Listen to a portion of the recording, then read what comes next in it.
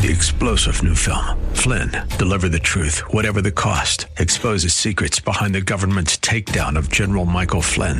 Flynn knew what the intel world had been up to. He ordered the first audit of the use of contractors. This set off alarm bells. He told the truth. He was the most dangerous person for Donald Trump to hire. They had to get rid of Flynn. Flynn, deliver the truth, whatever the cost. Available now. Watch it today. Go to salemnow.com. salemnow.com. And good morning.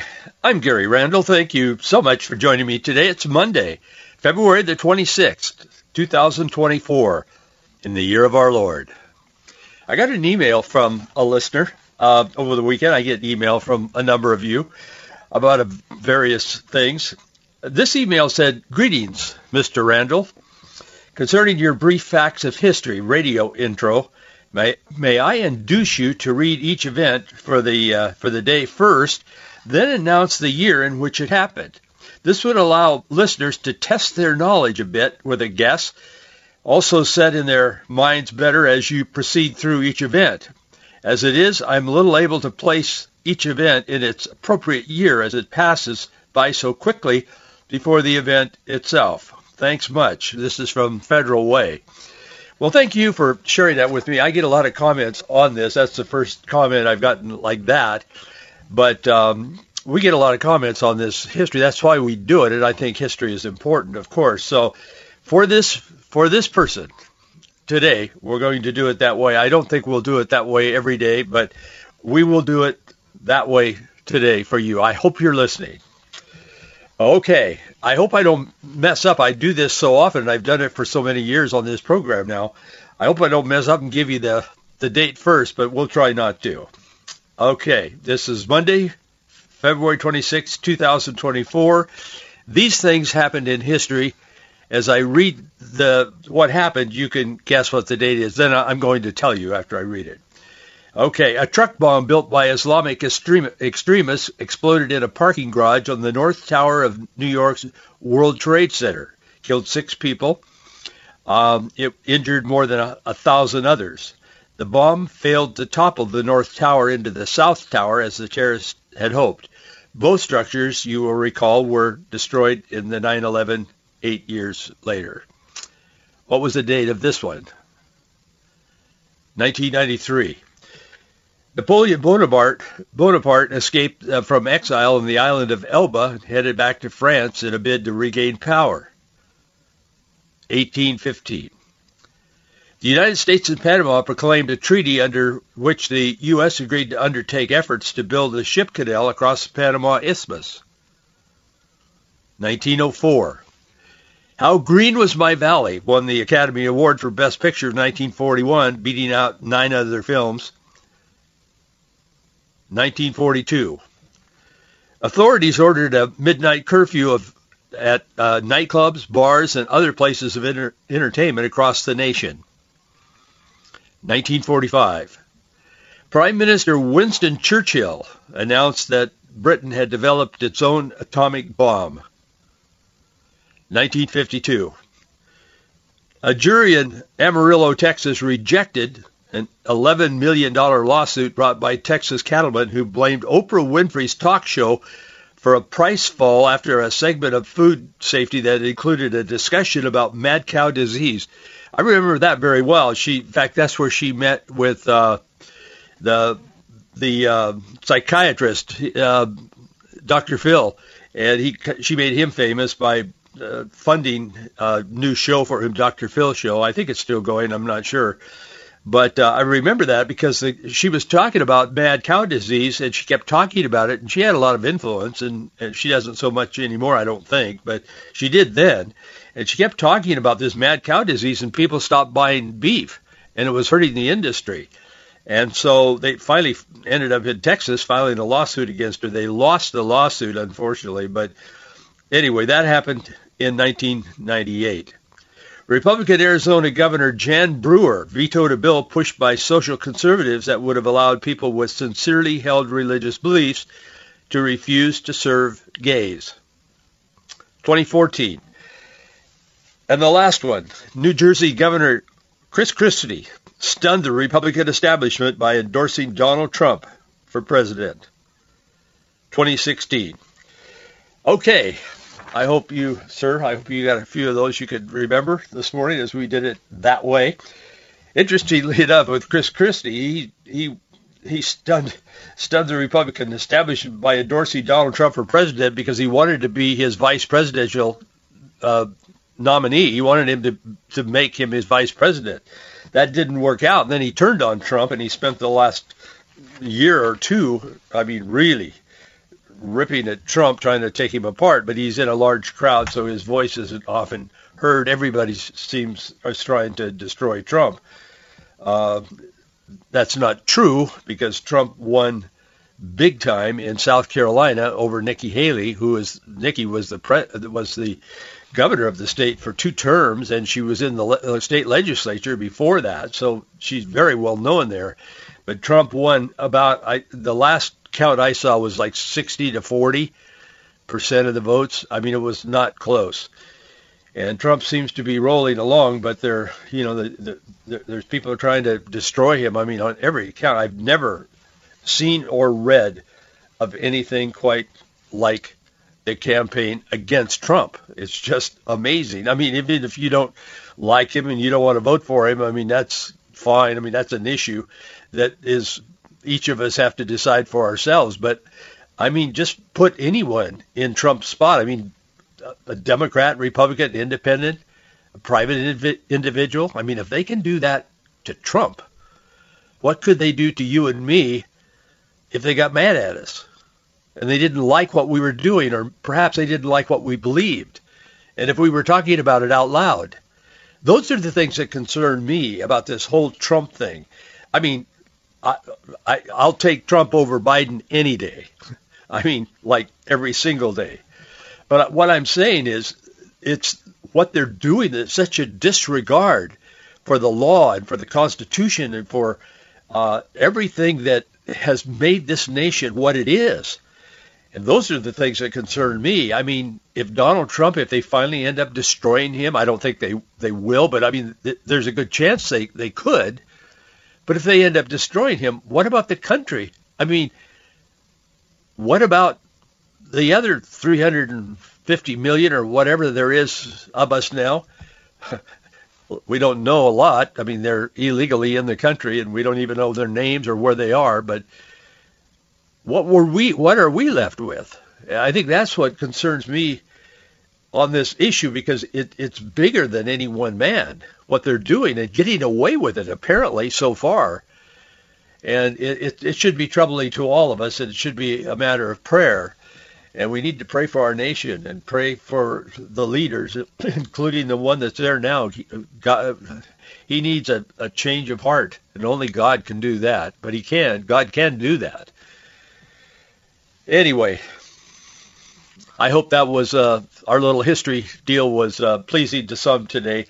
And if you have an idea or an interest in that, one way or the other, you can let me know by email. I read all the email. I don't answer them all. I can't. But I read them all, and I read all the notes that you write when you send in your support. Whether they're long or short, I read them. I think I owe that to you. If you're going to take the time to write something, I'm going to take the time to read it. And I do. And thank you so much. And thank you for your support. We need your support each month. We're getting ready. We're ending February, about ready to step into March here in a couple of days. And so just thank you for standing with us, and thank you for your financial support. I would particularly encourage those of you who are listening to KPDQ out of Portland in Oregon, Southwest Washington. We're not meeting budget there, and we need your help. So if we're going to be able to continue there, please, if you think it's valuable that we're on. If not, then that's fine. But please stand with us financially and prayerfully. Thank you. Our address is Box 399, Bellevue, Washington, 98009. Box 399, Bellevue, 98009. Well, I don't know if you've heard this or not, but doctors in 6 states where abortion is legal are using new laws to send abortion pills to tens of thousands of women in states where it is illegal. It's being called the war between the states, and I want to talk to you a little bit about that today. Washington State is one of those 6 states. So is California. We have listeners in both states, a lot of them in Washington. The New York Times is calling it Abortion Shield Laws, a New War Between the States. Pam Belloc, she has written a feature story about the use, the misuse, in my opinion, of the abortion shield laws. That's what they're called now. It's to prop up the failing and flailing abortion business and to continue the killing of unwanted unborn children, because we can't seem to divorce ourselves from killing unwanted babies. It's an obsession. It's demonic, frankly, in my view. Pam Belloc spent time with abortion providers sending pills to states that outlaw abortion, and she talked with patients receiving those pills. Please know, don't jump to the conclusion that I am an ordained minister. I've been a pastor, either a youth pastor or the real pastor. I mean, the senior pastor, excuse me. My whole life I've been in the ministry. And I have profound compassion for women who have an unwanted pregnancy for whatever reason. I understand that. But I don't think killing another human is the answer to that problem. Because murder is wrong. And that's what it is. I mean, it's been cast in a lot of other ways, but that's what it is. And so please understand that my compassion runs for the mother, and I feel that, and I understand, and I've talked to women over the years in ministry that have had an abortion and they live with the guilt, or they've thought about it, and you know, what do you think, you know, Pastor Gary, and so on. So, but I also have compassion for the child. They're real human beings. They're not masses of anything. They're a human being that has a purpose. According to the Lord, He has a purpose for their life. So we have to put that in perspective. So frankly, I'm surprised that the New York Times published her article, because it's long, it's in depth, and it's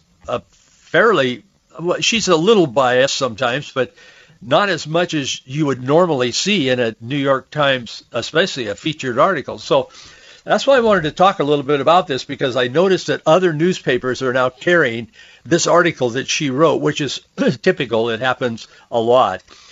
And so it may show up in your local newspaper somewhere. But the article is very interesting, and it shows the depth to which these people will go to keep aborting unwanted babies. I'm going to give you an overview of the article she wrote on our website, faithandfreedom.us. You can find that article. I publish one every weekday morning, and our office publishes it. I write it, and I draw it from various news sources. Well, the one today is from this story, primarily this story.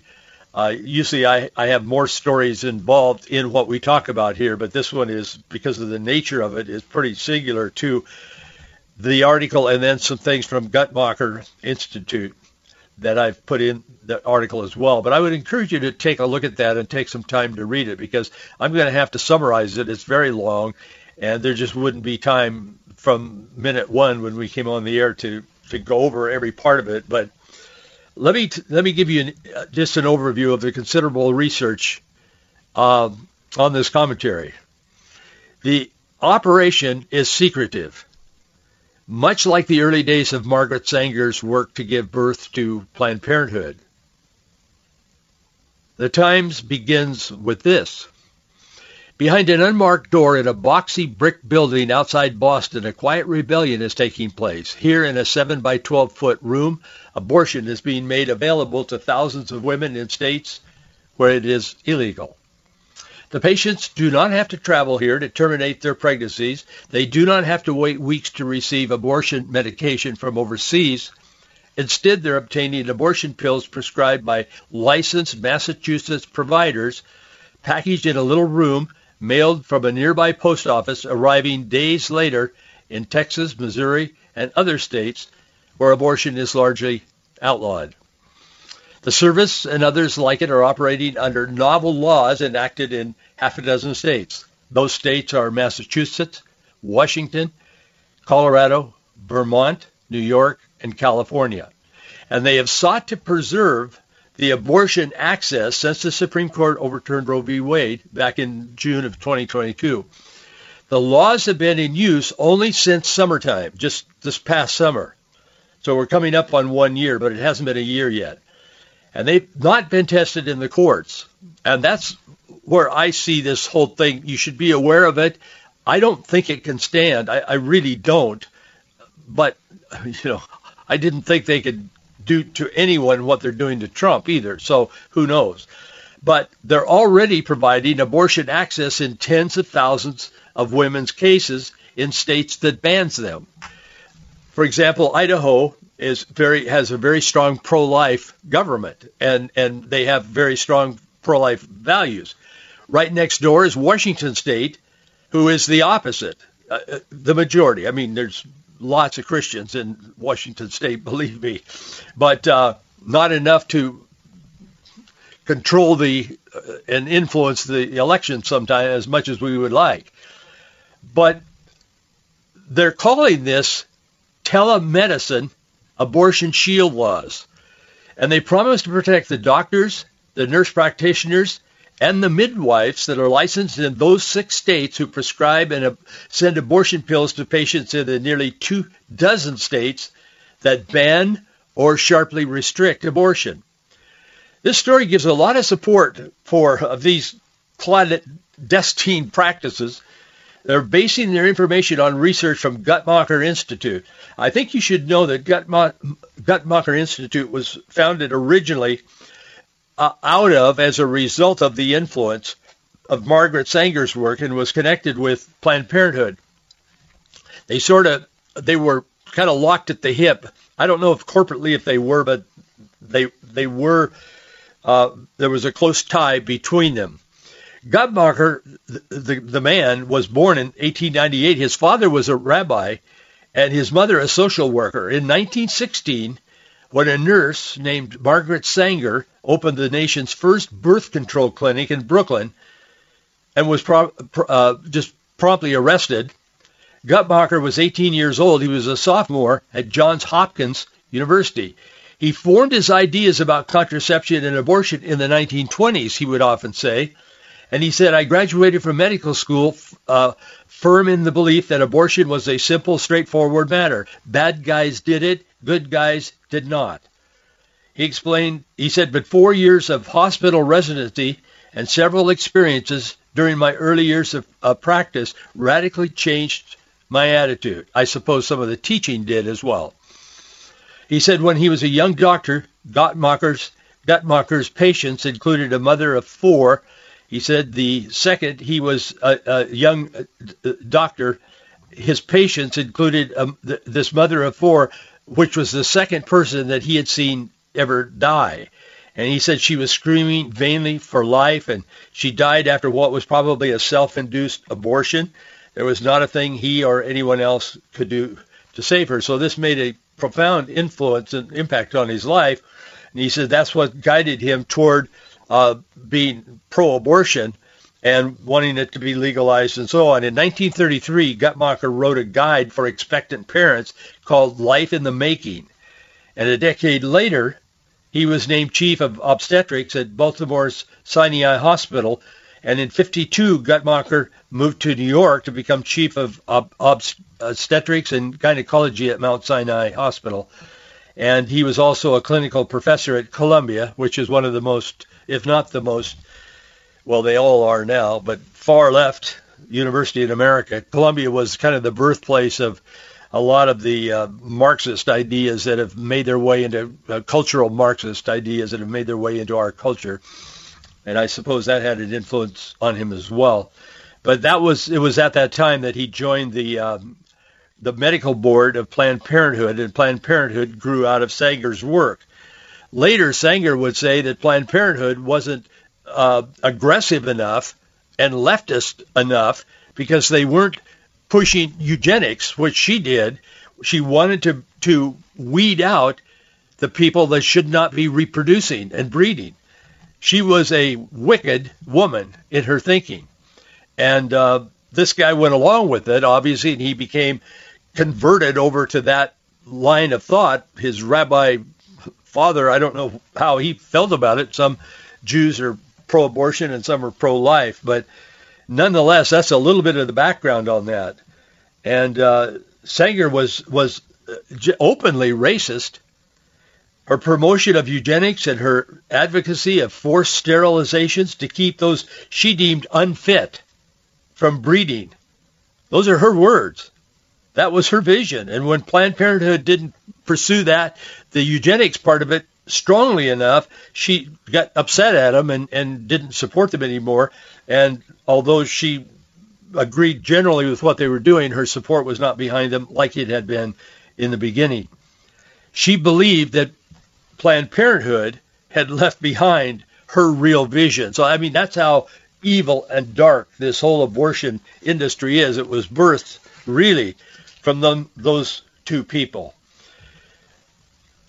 Guttmacher Institute is often quoted now by the networks, ABC, NBC, CBS. They quote Guttmacher Institute because they'll do a study. But keep in mind that this institute was founded by Margaret Sanger's work, was connected with Planned Parenthood. It is far, far left, and Guttmacher's dead now, but the people that are carrying on from him are every bit as leftist as he became in his beliefs.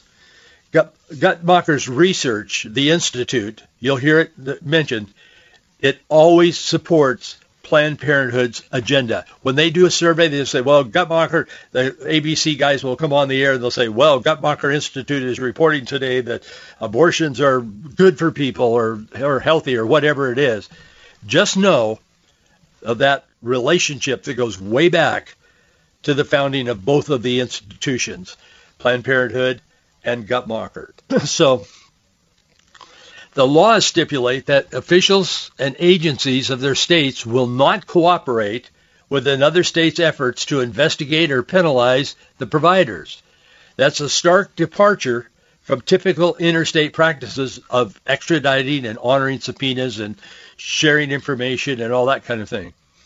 Many expect them to ultimately be challenged in federal court. And as I said, I'm one of those. I expect them to be challenged in federal court. I think we're working toward that. But it's very important that we are aware of what they're doing and what's going on. That's the tenacity. That is the deep, deep commitment to killing unborn, unwanted children. It just, there is no restraint to abortion. It's a spiritual matter. It's not a medical matter. Abortion opponents see the laws as a brazen infringement on state sovereignty. That's true. It is in this case. You have states not just picking their own strategy, but really trying to completely sabotage the governing efforts of the neighboring states. As John Segal is going around saying that, he's president of Texas Right to Life. He's very upset about this. He's giving speeches and telling people to beware and to act where they have the opportunity. And this is true. The threat of shield laws is one reason that 3 states, Idaho, Kansas, and Missouri, petitioned to join a case that the Supreme Court is going to hear next month.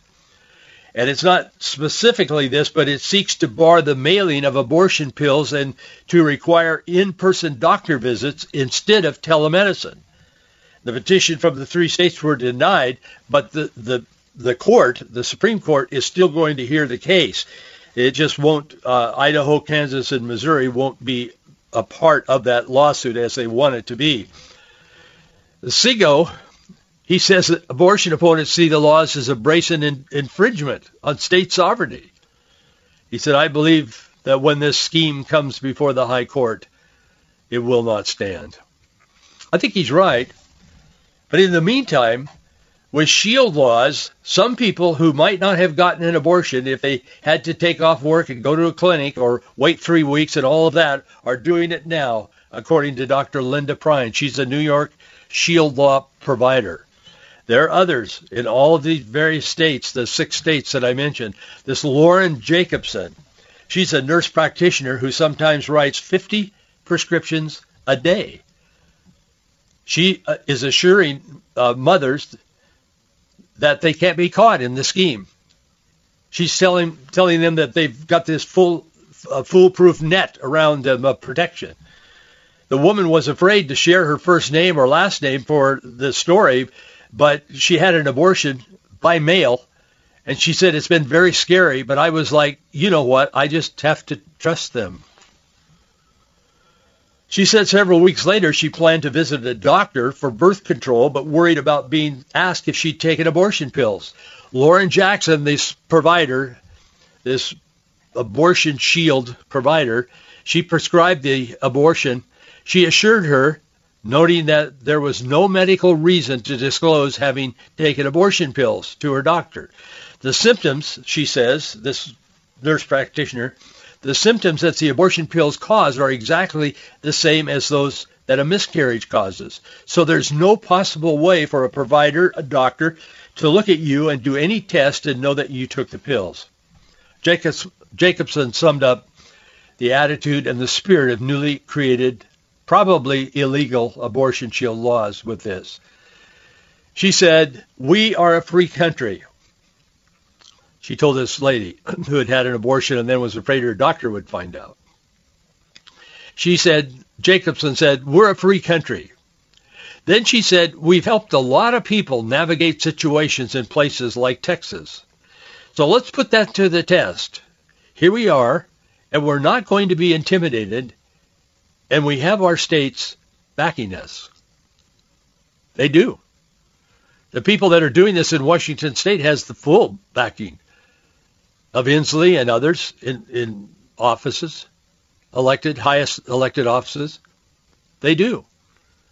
And they have found a way to circumvent what the Supreme Court said about the fact that abortion is not found, the right to abortion is not found in the Constitution. And they've tried to enshrine it into law. And they failed. They've miserably failed. Because God is a God of life, not of death. I mean, he died that we might have life and have it more abundantly. And this war against life has been so misrepresented. It's been cast as something good, and it's evil to the core. And so many women, not all of them, but so many women, when they have had an abortion, they come to a point in their life some years later, sometimes, of deep regret. I mean, it does harm the woman who has the abortion, and it certainly dispenses of the child. Thanks for being with me today. I'll see you tomorrow. 3-star General Michael J. Flynn, head of the Pentagon Intelligence Agency, knew all the government's dirty secrets. He was one of the most respected generals in the military. Flynn knew what the intel world had been up to. He understood its funding. He ordered the first audit of the use of contractors. This set off alarm bells. The explosive new documentary, Flynn, Deliver the Truth, Whatever the Cost, uncovers the facts behind this scandal. Flynn told the truth. He was the most dangerous person for Donald Trump to hire. I find out the worst enemy that I'm going to face in my life is right here in America. They took my assessment and they wanted me to change it. And I was like, I'm not changing it. They had to get rid of Flynn. With in-depth interviews, archival footage, and never-before-seen personal records of the man behind the headlines. I just felt like I was drowning. Flynn, Deliver the Truth, Whatever the Cost. Available now. Watch it today. Go to salemnow.com. salemnow.com.